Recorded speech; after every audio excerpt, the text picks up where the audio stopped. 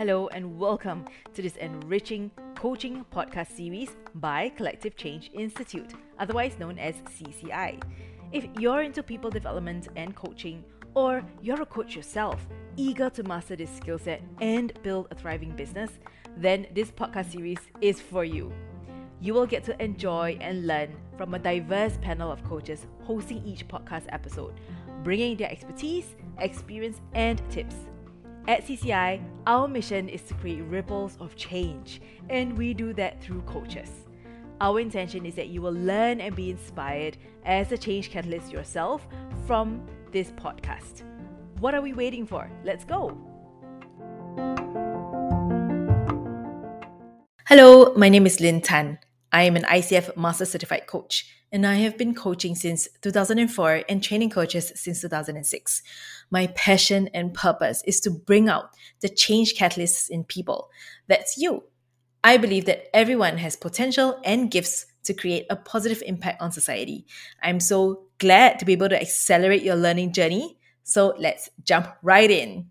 Hi, thanks for joining me in today's episode. I'm quite excited to record this episode because I have actually never really talked about this topic.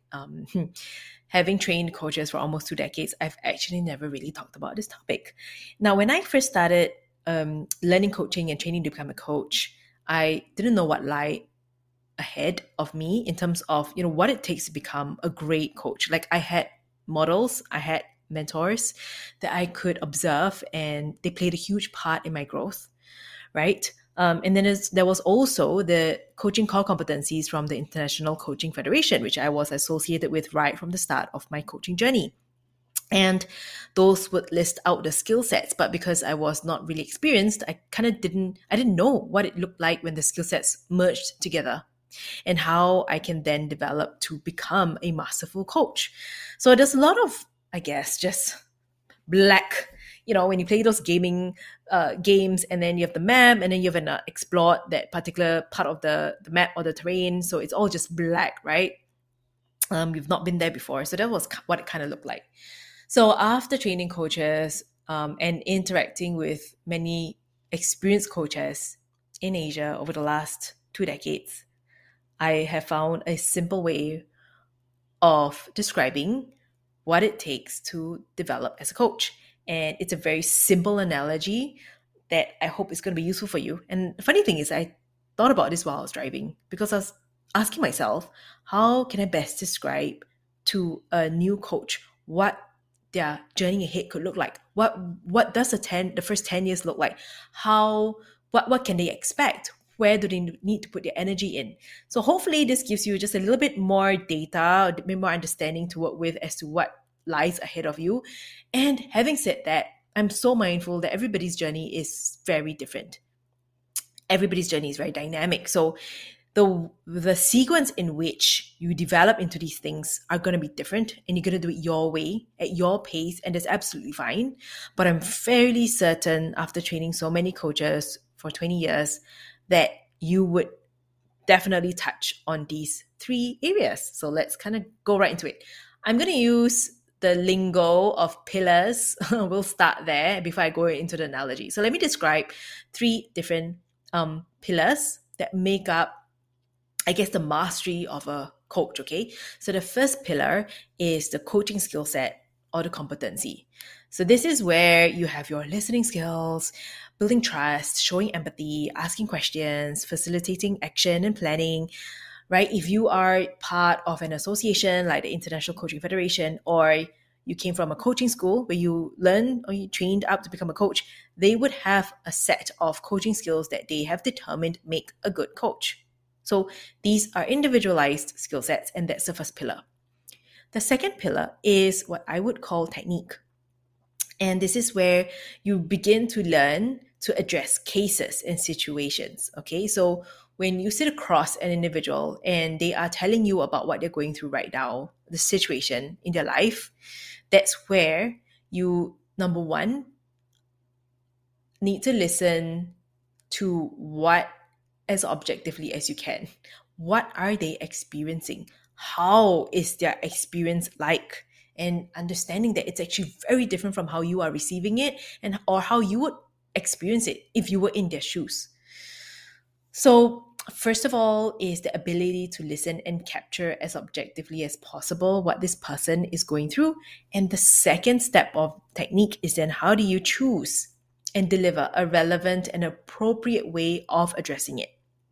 Okay, so we're talking about appropriateness here.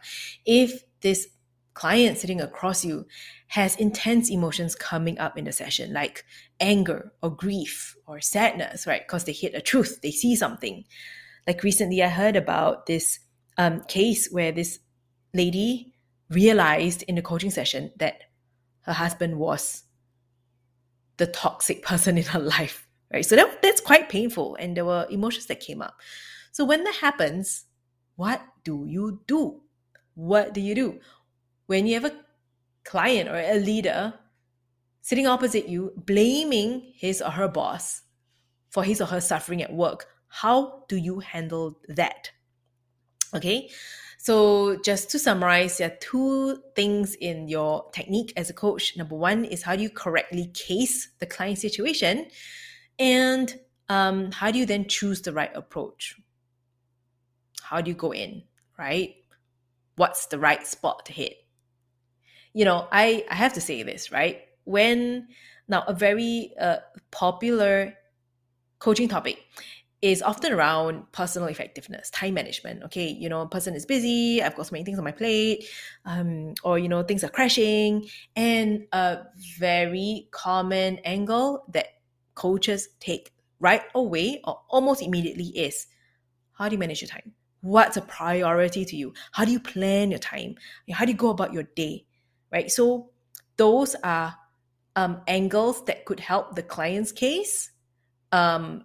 They could be relevant, they could be appropriate, but are they truly, truly, truly the conversation that this person needs to have to create a breakthrough? Okay, so with technique, we're talking about appropriateness and relevance to the situation. Now, the third pillar is optimizing the coaching experience to the coachee. So this is where we recognize this unique individual sitting right in front of us. And we all know that no two individuals are the same. Even if you're born from the same set of parents, simply your family, makeup and your life situations create very, very different people. And they've done this research with twins, how twins end up just completely different.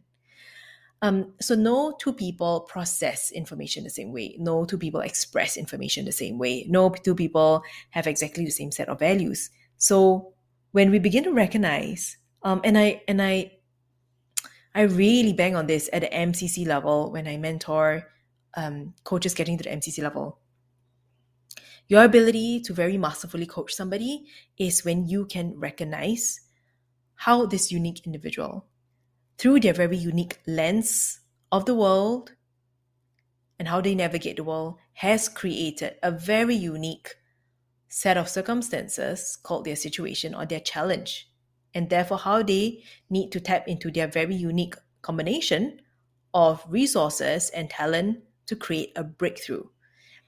And this gets more complex when we talk about teams. How do you turn teams around? How do you drive teams into high performance? Every organization's culture is completely different, and then the makeup of the team is so different, right? There's so many variables. How do you know what to go in with to create the biggest impact considering all these variables? So that's the third pillar, optimizing the coaching experience to the coachee. So these are the three different pillars, and they are independent of each other. Okay, meaning to say that you develop these three different pillars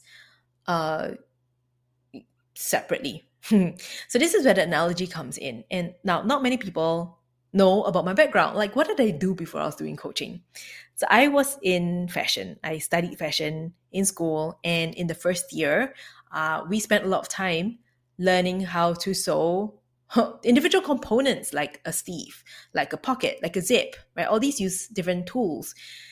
And so the very first pillar, coaching skill sets and competencies, is that, right? Can you sew a sleeve? And then, so you have to, if you imagine workers in a garment factory, day in, day out, they just sew one part of the jacket or one part of the skirt. They just sew that particular part.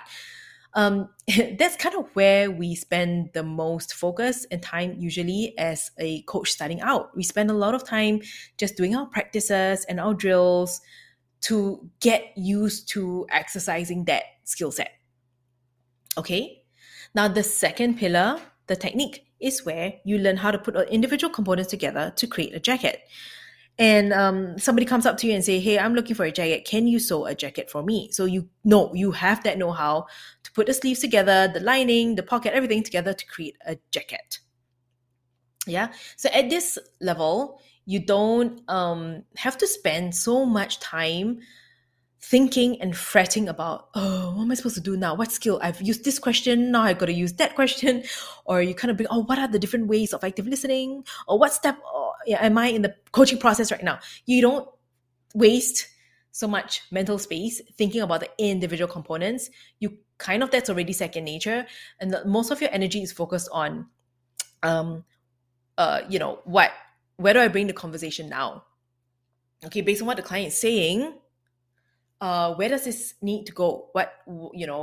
It's really that ability to flow with the conversation and flow with the client. Now, the third pillar is best described as tailoring. And tailoring is truly an art. It is a combination of technique and dynamics to create the perfect suit that would fit your client like second skin. So your client can jump in a suit, sleep in a suit, move in all ways and all directions, and the suit just feels like second nature to them. It's so comfortable. They're happy with it. So this, your ability to create a coaching experience that is so tailored to this unique individual is exactly that. It's tailoring.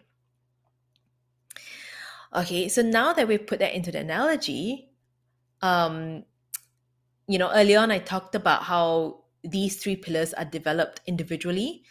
Let's switch the analogy into a DJ panel where you have different sliders.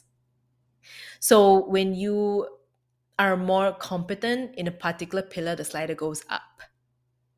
So as you progress as a coach, you spend the first 1 or 2 years just really practicing the coaching skills until they become second nature. Your slider for pillar 1 goes up. And then as you get more clients, you begin to pay more attention to, okay, now that I can not think about what part of the model I'm at, how can I best crack their case? How can I best forward them in this challenge that they're facing? Right? So your skill sets come together very naturally as you try to crack that case. Right? So that's slider number 2, how you're able to flow with this individual and what they're dealing with. And then slider number 3 is where you're able to optimize and create a very, very unique experience that appeals to this unique individual so that they open up to you in the fastest way and you can go, deep with them as early as possible. These sliders move differently for the different individuals. So you could be somebody who's really great technically, and so slider 1 moves up fast. Or you could be so really, really open to learning. And so as a new coach, you find it really fast to get the different coaching skill sets, but then find difficulty or challenge in flowing. So I know some individuals like that where they're very good technically, but then when it comes to being dynamic, flowing with this, how person A is so different from, case A is so different from case B, they kind of brain jam a little bit, right? Hey, wait, this worked with case A. Why does it not work with case B? And then you have individuals on the flip side who are so good with like different people, their EQ skills come up, they can flow, they can talk, they can build trust. But then their brain kind of gets jammed and they go like, oh my God, how do I completely get this person? I feel this person. How can I ask like the right question? What's the best question to ask? How do I phrase it? I feel it so much, but I can't phrase it. Yeah. And then some of you are you can grasp so fast this unique individual and why this is happening to them right now. There is that wisdom in you and the ability to see through but it doesn't mean that you know how to coach this person. So can you see how the three sliders are very different? And this is where your unique coaching journey comes in, because your sliders are going to move differently from the coach, sitting next to you, learning with you together in the same program. So I guess with that, maybe get a snapshot of where your sliders are, which, where are they right now? Which slider is up there, which slider is lower, which is the lowest, which is the highest. And just kind of get a mental picture of where you are at on these three pillars. Okay? So the first point I want to make at this juncture is that you can develop these three pillars concurrently, okay? And some will slide out faster than the other.